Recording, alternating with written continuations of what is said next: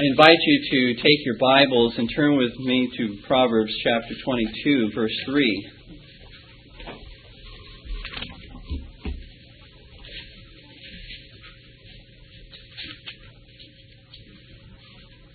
Proverbs 22, 3.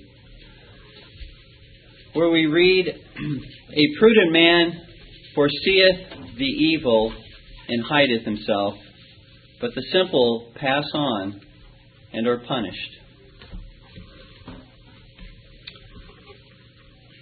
The Jewish leaders at the time of Christ had foresight to discern when the weather patterns would be fair, and looking to the sky and noting various distinctions in the weather patterns, they were able to discern whether or not the next day would be favorable or unfavorable. But the Lord Jesus said though they were able to discern certain signs in the sky, they were altogether lacking discernment as to the judgment that would befall them should they reject Him as their Savior.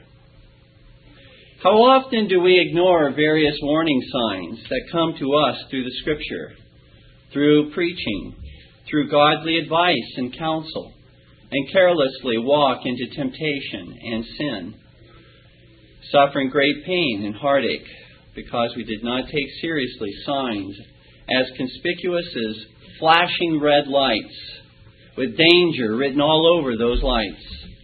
Perhaps we did not heed those warnings put before us because our curiosity was aroused, and so we proceeded forward to see what the danger was all about. Or perhaps again because we thought we would play and flirt with particular sins, and that we could stop it at that particular point, believing that we were able to rescue ourselves before a complete fall into sin. Or because perhaps we rebelliously just pushed our way headlong into those dangers, into those temptations and sins, ignoring the danger signs, believing we could avoid the tragic consequences that would follow.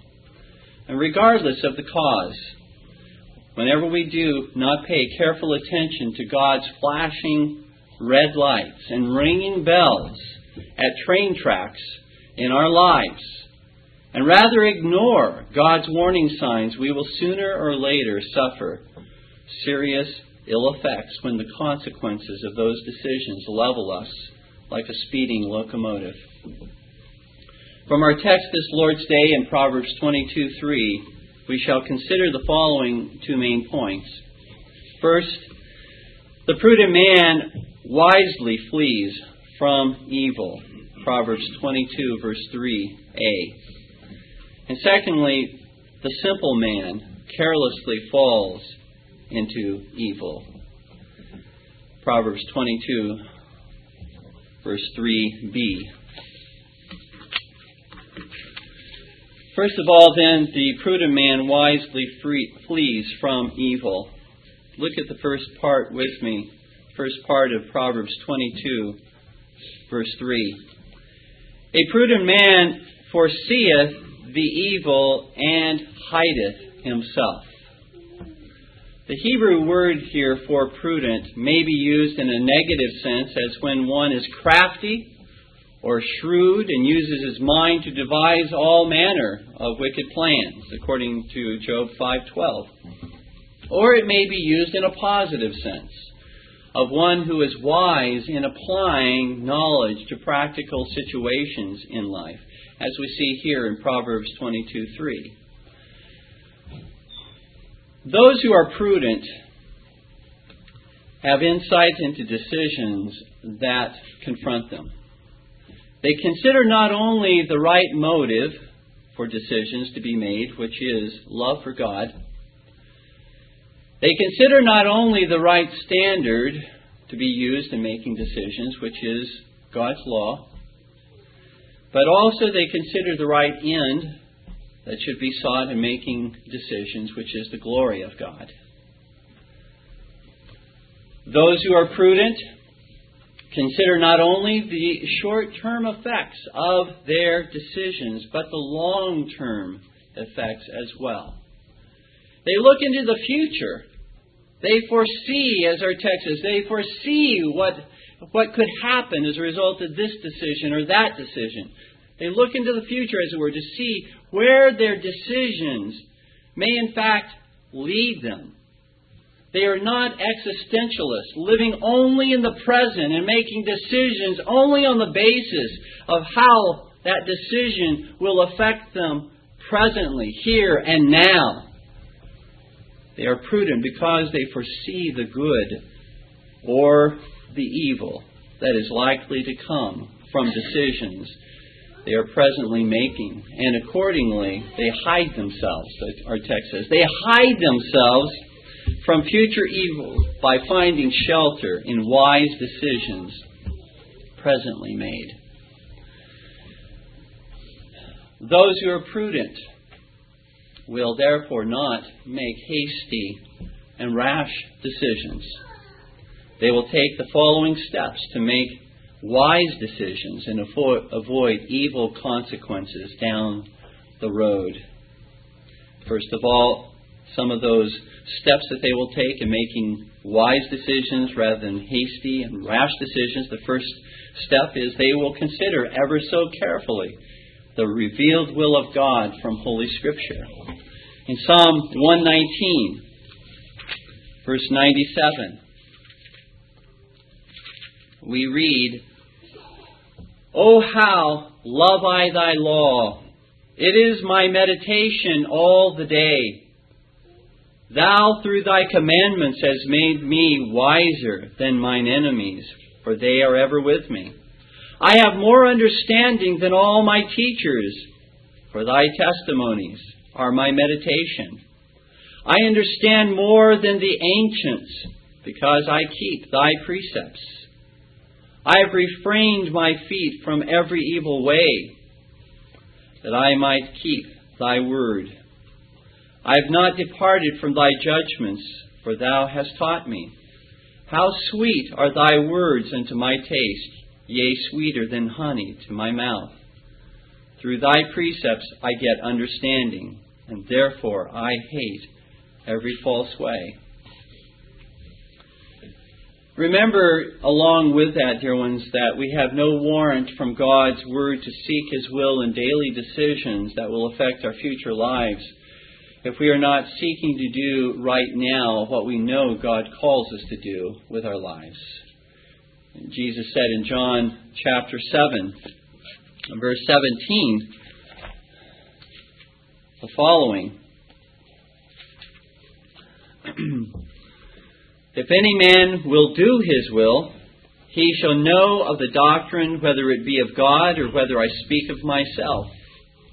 If we have a question as to the doctrine, as to whether it's from man or whether the doctrine is from God, if we have a question as to any teaching, any decision that is before us, whether it's from God or from man, the Lord says that He will give us knowledge, He will give us understanding, but what He prefaces it with, the qualification is, if any man will do his will. Not if any man desires to know God's will, but if any man will do his will. Are you seeking by God's grace to do His will now? And if you are, then to pray that God gives you direction for present decisions that will affect your future. We can fall back upon a promise like this. But if we are basically disregarding the way that we are living presently, and thinking that we can still approach God and ask Him for wisdom concerning decisions that are before us now, and that God will just freely give to us insight and understanding into how we should make decisions now that will affect our lives for years to come, the Lord does not grant us that kind of a promise. He may do so in His mercy, but the promise states, if any man is willing to do His will.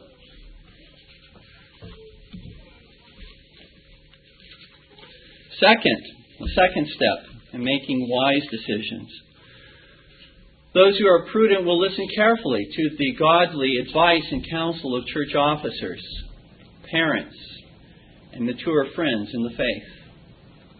We read in Proverbs 19:20, "Hear counsel, and receive instruction, that thou mayest be wise in thy latter end," in thy latter days, in the future, that you may be wise. Listen to counsel now. In Proverbs 23:9,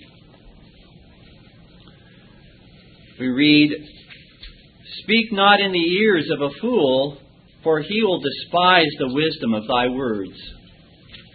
Don't waste your time upon a fool who won't listen to you, who doesn't want the advice or counsel, who basically will disregard it, who basically says, "I'm not interested." Don't waste your time, the Lord says, with a fool.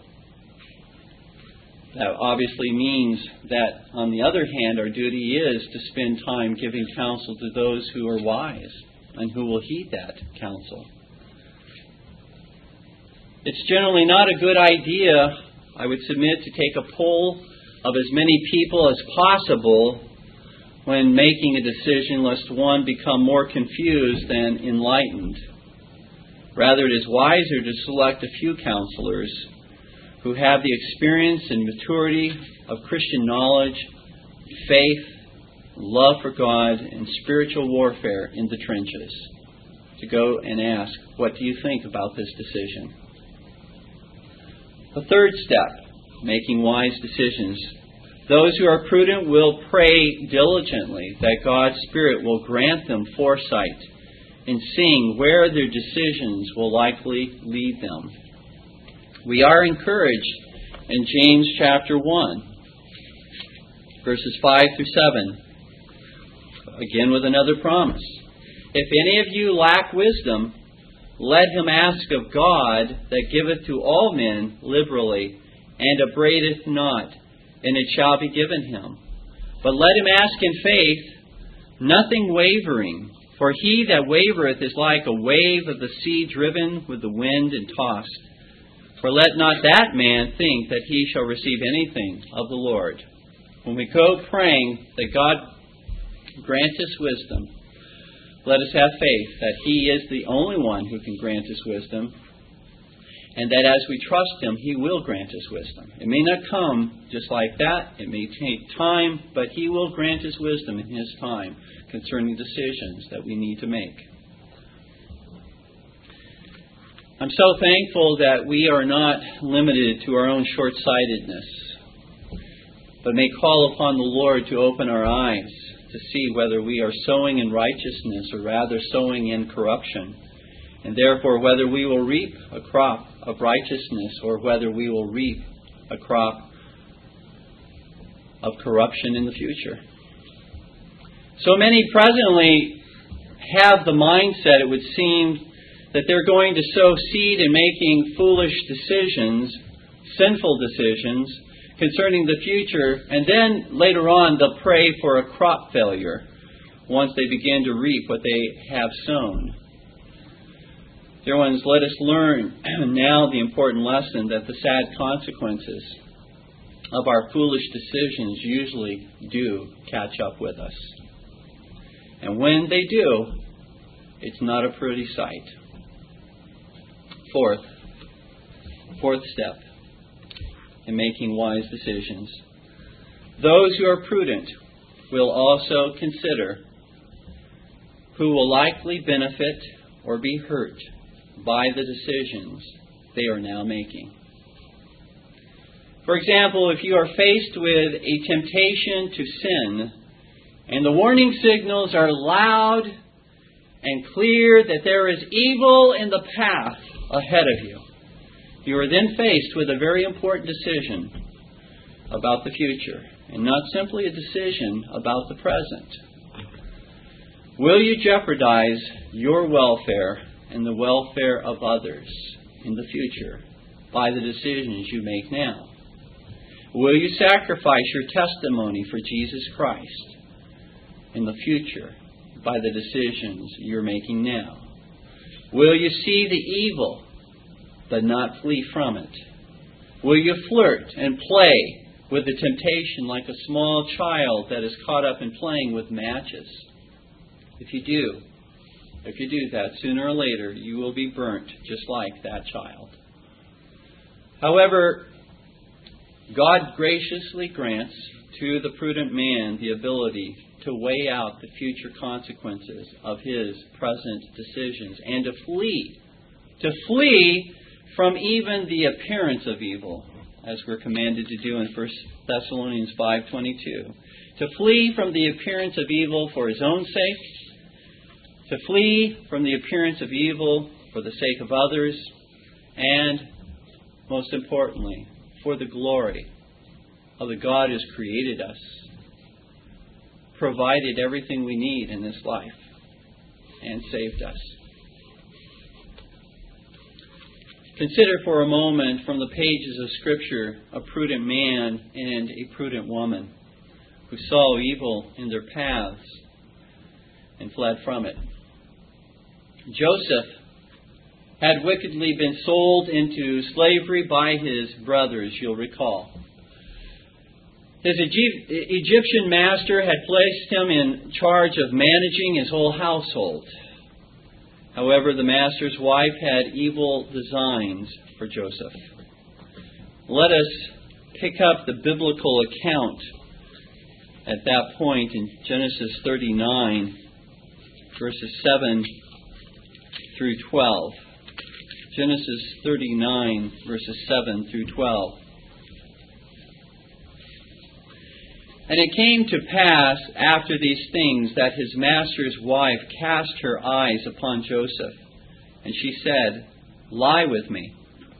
But he refused. And he said unto his master's wife, Behold, my master wotteth not what is with me in the house, and he hath committed all that he hath to my hand. There is none greater in this house than I. Neither hath he kept back anything from me but thee, because thou art his wife. How then can I do this great wickedness and sin against God? And it came to pass, as she spake to Joseph day by day, that he hearkened not unto her, to lie by her, or to be with her. And it came to pass about this time that Joseph went into the house to do his business. And there was none of the men of the house there within. And she caught him by his garment, saying, Lie with me. And he left his garment in her hand, and fled, and got him out. Here was a prudent young man. He not only saw the possible consequences to himself and others if he made the wrong decision, but most importantly, he said, How can I do this great evil and sin against God? He recognized the consequences that it would have in regard to the offense committed against the living God. He saw the red flashing lights, and rather than heading for them, he fled away from them. He ran in the opposite direction. But someone may ask, did not Joseph suffer terrible consequences for fleeing from evil in that this woman lied about him? His master threw him into prison, and there he was for a number of years. For a time, it is true, his prudent decision did cost him.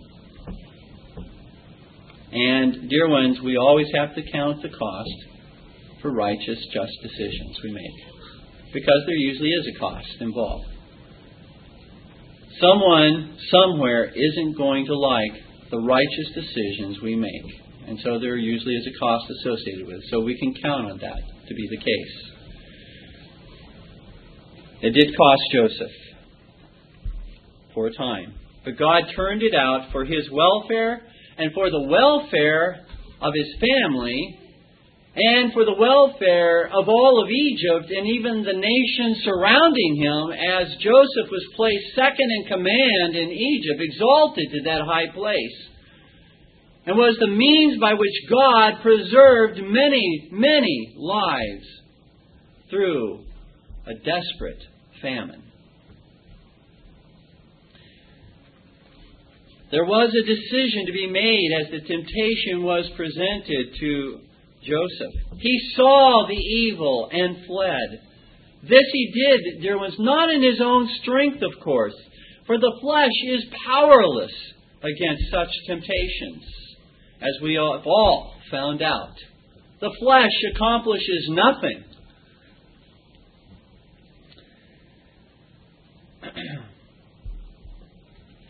He fled in the strength of God's Spirit. He was able to flee in the moment that he did, dear ones, I would submit to you, because he was prepared for that moment. How did he prepare himself for that moment? Well, by his communion with Christ. By the time he spent knowing that in life we will face these types of temptations. All of us will, in one form or another, whether inwardly or outwardly. And he counted the cost, made the right decision, but he was prepared, armed by the Holy Spirit because of his communion with Christ, and he was able to flee in that situation at that point in time. He did not indulge himself with the temptation, deceiving himself into believing he could flee himself. He could run away whenever he desired. He realized that any response other than fleeing the evil that was in his path was to give the temptation an occasion to overcome him and overwhelm him like a mighty wave.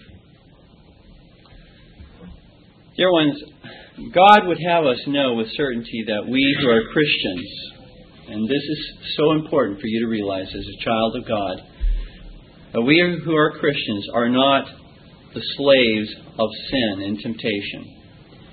We are not bound to obey the temptations that come our way.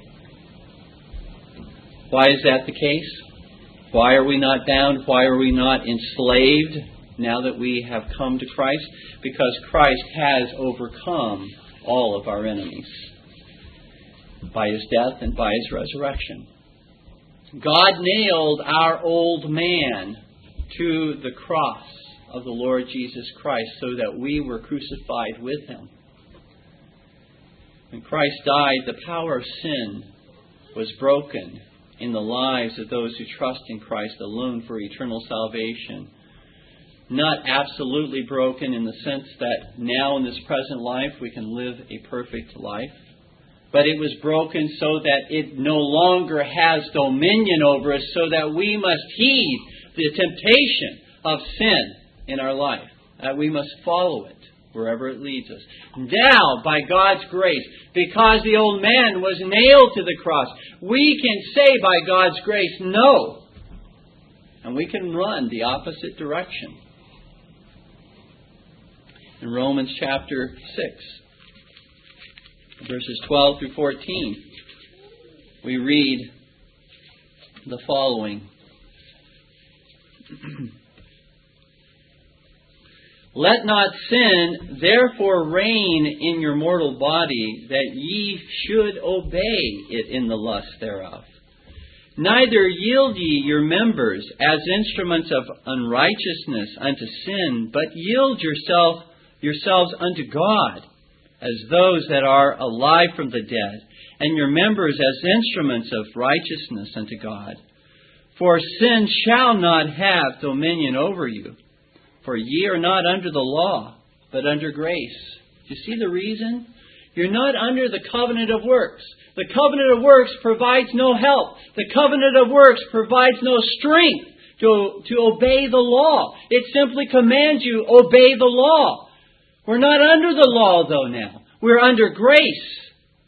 We're under the covenant of grace, whereby we have all the power available to us. That power that raised the Lord Jesus Christ from the dead is available to us if we will fall upon Christ and His power in our need. If we'll prepare ourselves every day before going out into the world or those places of temptation, that we will prepare ourselves by way of our communion with Christ so we do not unnecessarily place ourselves in those occasions of temptation. Furthermore, dear ones, there is an endless supply of grace for God to forgive us. An endless supply of grace to grant us a repentant heart. An endless supply of grace to cause us to hate evil and to love righteousness. An endless supply of grace to lead us into new obedience, having fallen, to rise up again by God's grace and to persevere in obeying the Lord. And an endless supply of grace on God's part to make something beautiful in our lives, even though we were very foolish in not listening to the many warning signs that God did give to us. There is hope in Jesus Christ. We cannot remain in the dust. Yes, God may discipline us as His children very severely for the sinful and foolish decisions that we make. But He does so because He loves us, not because He hates us.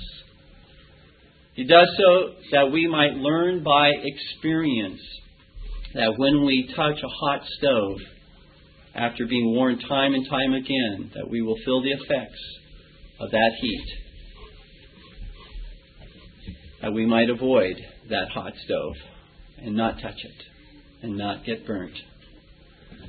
A second example is of a godly woman who was prudent. We mentioned Joseph. Here is Hannah. Hannah is an example of a prudent woman who fled the evil before her in 1 Samuel chapter 1. The Lord had closed her womb in not giving her children. And her husband's second wife, Peninnah, who had children, did not cease to make Hannah's life absolutely miserable for her by constant taunting and teasing. Hannah could have lashed out against her adversary. She couldn't go really too far because her adversary was within her household. It's not like you could go and get away from that altogether. But she saw the evil in her path, and she rather fled to the Lord in prayer and committed the whole matter to God rather than following in that evil path. The Lord heard her cry and blessed her with children. Hannah was confronted with a decision at that point. Would she vent her anger and lash out against her rival who took delight in tormenting her? Or would she flee the temptation by fleeing to the Lord, her God, who would sustain her and help her? And she saw the evil, and she ran from it, rather than to it. She ran from it.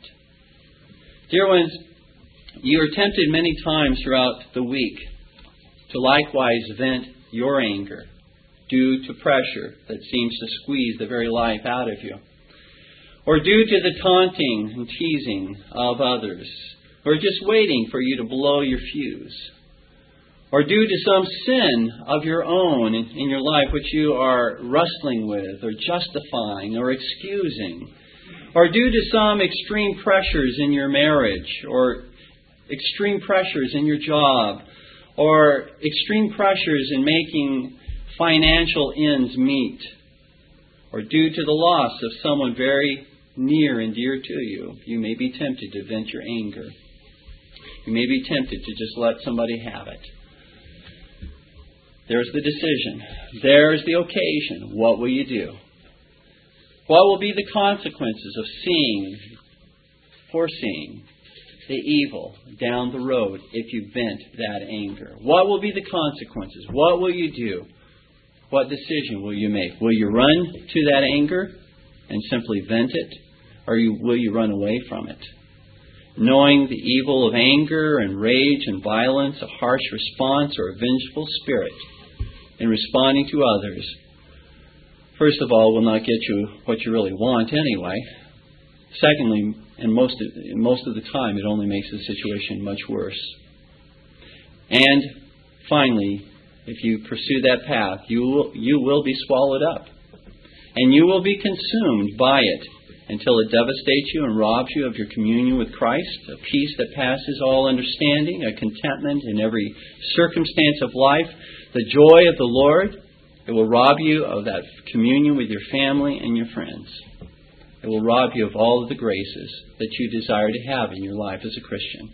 If you are consumed with anger and bitterness and resentment, with harsh response, with a vengeful spirit, it will consume you and eat you up alive. As Christians, dear ones, we are set free from having to make such foolish and sinful decisions. But we are not free from the consequences of those foolish decisions that we make. God is not mocked. Whatsoever a man soweth, that will he also reap. We read in Galatians 6, verses 7 and 8. That applies to Christians as well. God is not mocked. Whatsoever a man soweth, that will he also reap. There are consequences as Christians to our decisions we make. Dear ones, to be forewarned about the danger that's ahead is to be forearmed. It's to have an opportunity to prepare yourself before you even get there in meeting those temptations. To prepare ourselves at the very outset of the day by way of spending time with God in prayer, closing the day, spending time with God in prayer and reading His Word. As we meet these temptations is the way in which we will overcome them. But if we simply ignore the means of grace and we just plow ahead and we simply face whatever by God's providence comes into our life that day, don't be surprised if you don't do very well. On the other hand, if we do take all the appropriate steps to prepare ourselves, it is far more likely that we will handle those temptations in a way that's honoring to God, that will benefit ourselves and others.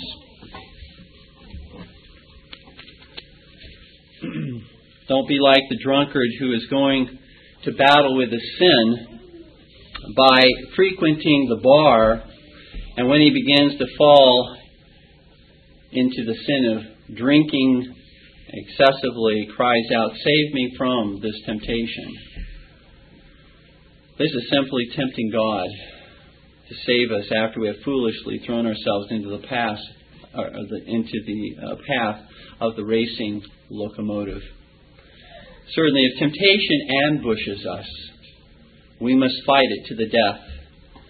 But when we see the temptation from a distance and can avoid it by fleeing, how much more prudent to do that.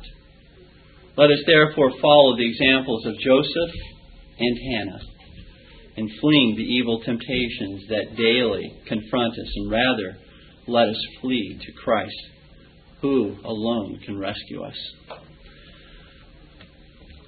Let us not only, dear ones, hate and despise sin, but also let us despise the very temptation to sin. You know, every day we should be praying this portion of the Lord's Prayer, or something like it, and lead us not into temptation, but deliver us from evil. Do you hate not only sin, but do you hate to be tempted with sin? Do you despise the temptations that are presented to you? That's where we should be. We should be growing to where we not only hate the actual sin, but the temptation, the desire for that sin that presents itself to us. For if we enjoy the temptations offered by sin and try to get as close to the edge of the canyon as possible without falling in, it's just a matter of time before we will fall to our pain and heartache for not heeding the many warning signs that were along the road leading up to that edge of the cliff. The second main point from our text is this: the simple man carelessly falls into evil. In Proverbs 22, verse 3,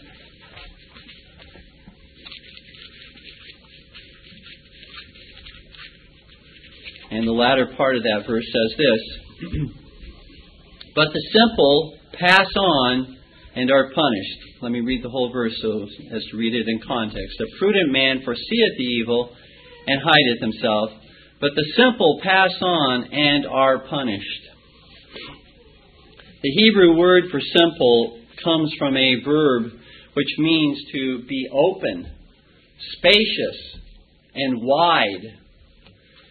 For the simple person is wide open, if you will, to various kinds of enticements and seductions to sin.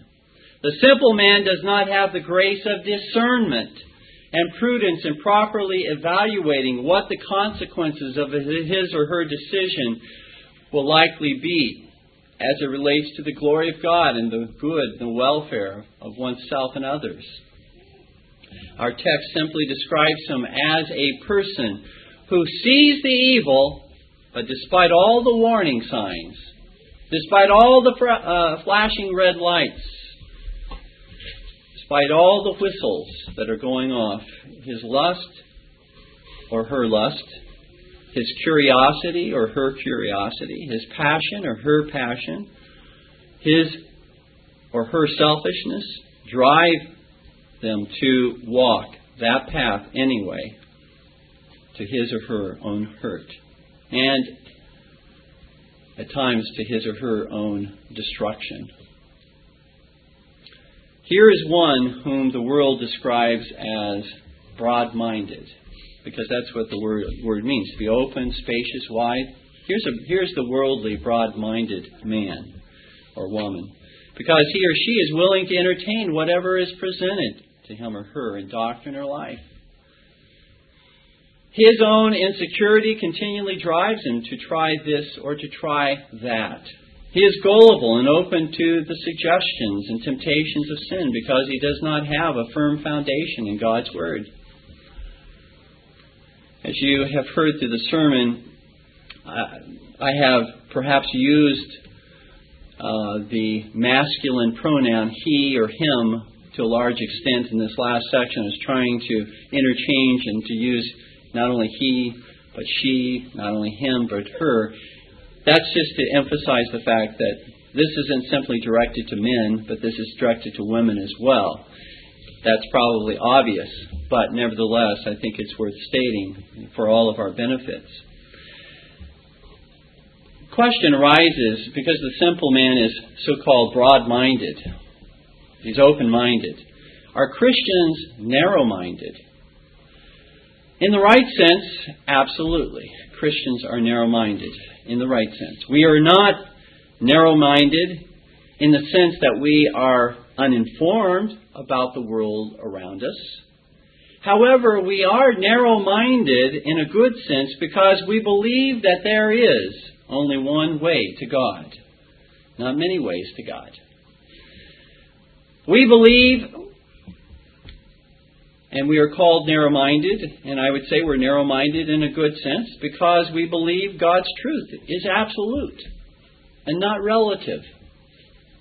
Not relative to every person's specific circumstances and situations. We're narrow-minded in a good sense because we believe there is only one who can give us everlasting life. Not many who can do so. Only one. And Jesus Christ alone is the way, the truth, and the life. No man can come to the Father but through Him. The Lord Jesus also told us, if you recall, in Matthew 7, verses 13 and 14, that broad is the way that leads to destruction. In that sense, it's certainly not good to be broad-minded. If being broad-minded is going to lead you to destruction, then God keep us from being broad-minded in that sense. But being narrow-minded in the sense that I have just laid out for you is the way that leads to everlasting life. But Jesus says there are few who find that narrow way, that narrow path, through Christ alone, in comparison to all of the many who walk the broad path to everlasting destruction. Dear ones, we need never apologize for the narrowness of our Christian faith, for the narrowness of our Christian convictions, because we are not going to be any more narrow than what God's Word teaches. It is, dear ones, the broad-mindedness of the world, which according to God is really a simple-mindedness that leads one to fall prey to every deceitful lie and cunning temptation. I speak to everyone within the sound of my voice today, but I do especially want to call the children, the young people, the young adults to hear what I say. Save yourselves from a world and possibly an eternity of misery and heartache by not being worldly minded, open-minded, or broad-minded to whatever suggestions the world may bring your way, whether in music, whether in fashions, drugs, sex, philosophy, science, or religious ideas. There are some of us present today, children, young people, there are some of us present today who could tell you what severe consequences have followed from our own foolish decisions which we have made. And I think if we were to put together a list of that nature, we would pray, have quite the effect. We don't want to parade our sins before others. We don't want to make ourselves, sensational about what God saved us from, sensationalize our testimony. But there is a time to go to those who are following the paths of unrighteousness and wickedness, who are considering things that are contrary to God's doctrine, worship, church government. It is important that we do share with them at such times, if we can, what we have experienced, and to pray that God would use even that to preserve them from walking the same way. Much of the Bible is filled with exactly that, telling the experiences of where God's people fell into deep, sordid sin, so as to show us how to avoid that same path, but also to show to us the mercy of God in Christ Jesus our Lord, who forgives even fallen sinners.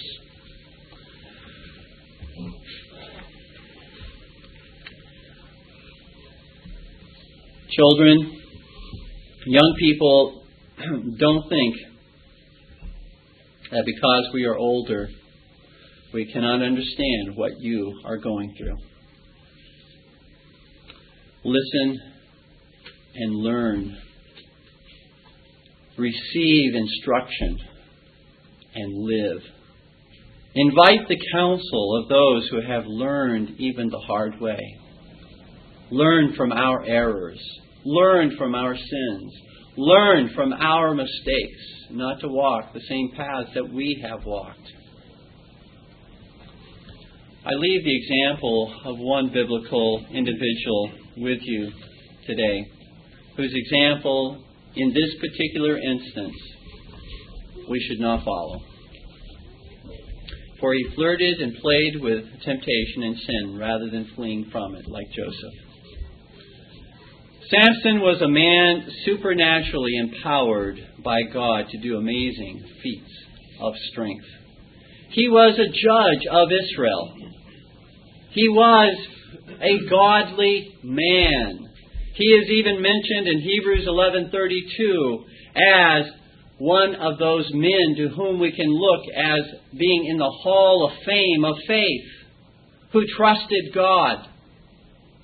But he had a weakness, and he fell into that particular weakness. This is a man who killed 1,000 Philistines with a mere jawbone of a donkey. He carried off the gates of a city on his back and up a mountain, and placed them and left them on the top of a mountain. He killed a lion with his bare hands, all by the power of God. He broke thick ropes in which he was held captive. He broke them as if they were wet spaghetti. But despite his supernatural physical strength, he was very weak and simple when it came to one area of his life, when it came to the temptations of women. He was indeed a man of faith who trusted God, but he fell into serious sin. You'll remember how Delilah, a harlot, was bribed by the Philistines to find out the secret of Samson's strength. She pled with Samson. She flirted with Samson. She entertained Samson. She was relentless in soliciting Samson to tell her the source of his strength. And Samson, rather than fleeing temptation like Joseph, Samson flirted and played with it until he finally gave in to it and was humiliated before God's enemies, humiliated before God's people, humiliated before God himself. Yes, the Lord graciously granted Samson repentance, but he died a sudden death with the Philistines as the building came crashing upon him and upon all his enemies. Samson flirted with temptation and suffered the consequences of his sin. He didn't heed the warning signs. He didn't heed the flashing red lights. He didn't heed the sound of the locomotive that was coming down the train track. But it proceeded across and upon that train track and suffered the consequences. In the past 24 years of my pastoral ministry, I have counseled many who deeply regretted foolish decisions they made in the past. Many of these decisions had very, very serious consequences in their lives. Imprisonment, children born out of wedlock, the dreaded disease of AIDS, divorce, loss of family and friends, loss of credibility due to lying, loss of health, and on go the consequences. How they would love to have it to do over again so as to avoid the suffering, the pain, and the misery of those foolish decisions and sinful decisions. Although they could not relive their past all over again, I could yet, thanks be to God, I could yet give to them a certain hope that Christ was able to take those foolish decisions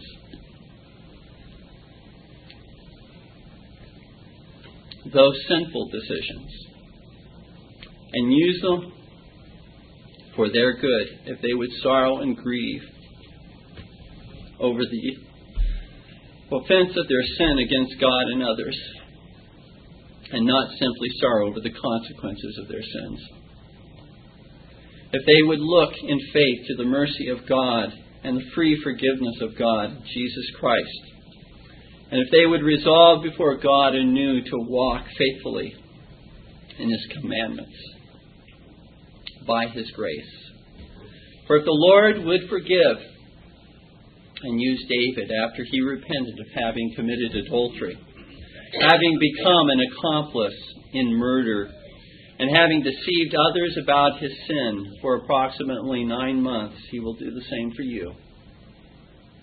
In fact, David says in Psalm 51:13, in his Psalm of Confession, when he's restored, I will teach transgressors thy ways.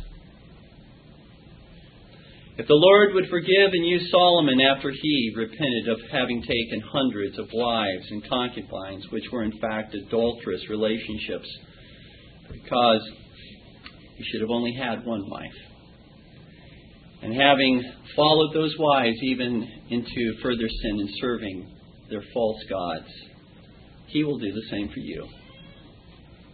If the Lord would forgive and use Peter after he repented of having denied even knowing the Lord 3 times, He will do the same for you. There is forgiveness and life in Christ even after much regret and shame and humiliation. There will be mourning for sin, grieving for sin, sorrowing for sin, the sin committed against God and others in the life of a Christian. But Christ promises the comfort of His forgiveness. Blessed are they that mourn, for they shall be comforted. And the Lord promises to make all things beautiful in His own time. All things beautiful in His own time. Even the way that we have foolishly destroyed, it would seem, ruined, it would seem, our lives. He's able to take that ugly mess and make something beautiful out of it. That's how great, that's how mighty, that's how gracious our God is. If we will fall upon Him, if we will serve Him, if we will repent, and if we will seek His forgiveness, the Lord is able to use all of that for His glory and for our own good. Let us stand together in prayer.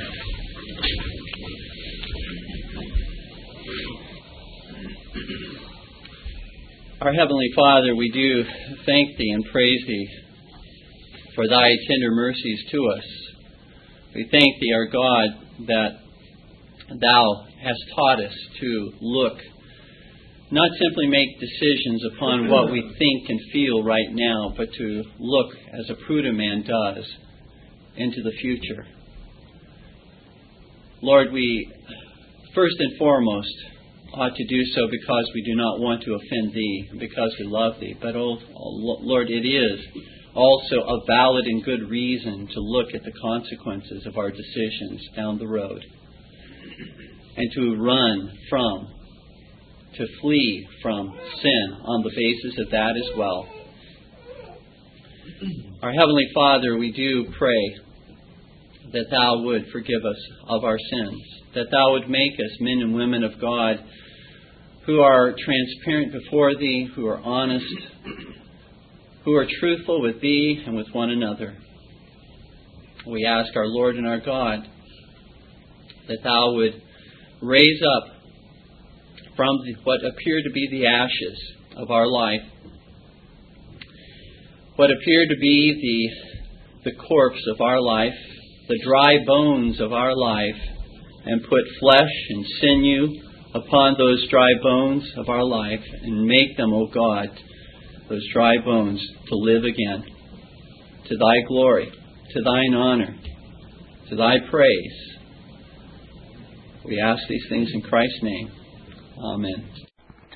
This Reformation audio track is a production of Stillwater's Revival Books. You are welcome to make copies and give them to those in need. SWRB makes thousands of classic Reformation resources available, free and for sale, in audio, video, and printed formats. It is likely that the sermon or book that you just listened to is also available on cassette or video, or as a printed book or booklet.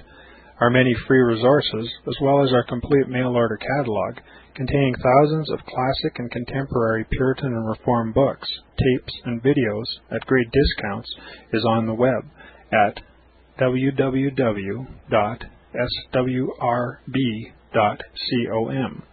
We can also be reached by email at swrb@swrb.com, by phone at 780-450-3730, by fax at 780-468-1096, or by mail at 4710-37A Avenue, Edmonton, that's Edmonton, Alberta, abbreviated capital A, capital B, Canada, T6L3T5. You may also request a free printed catalog.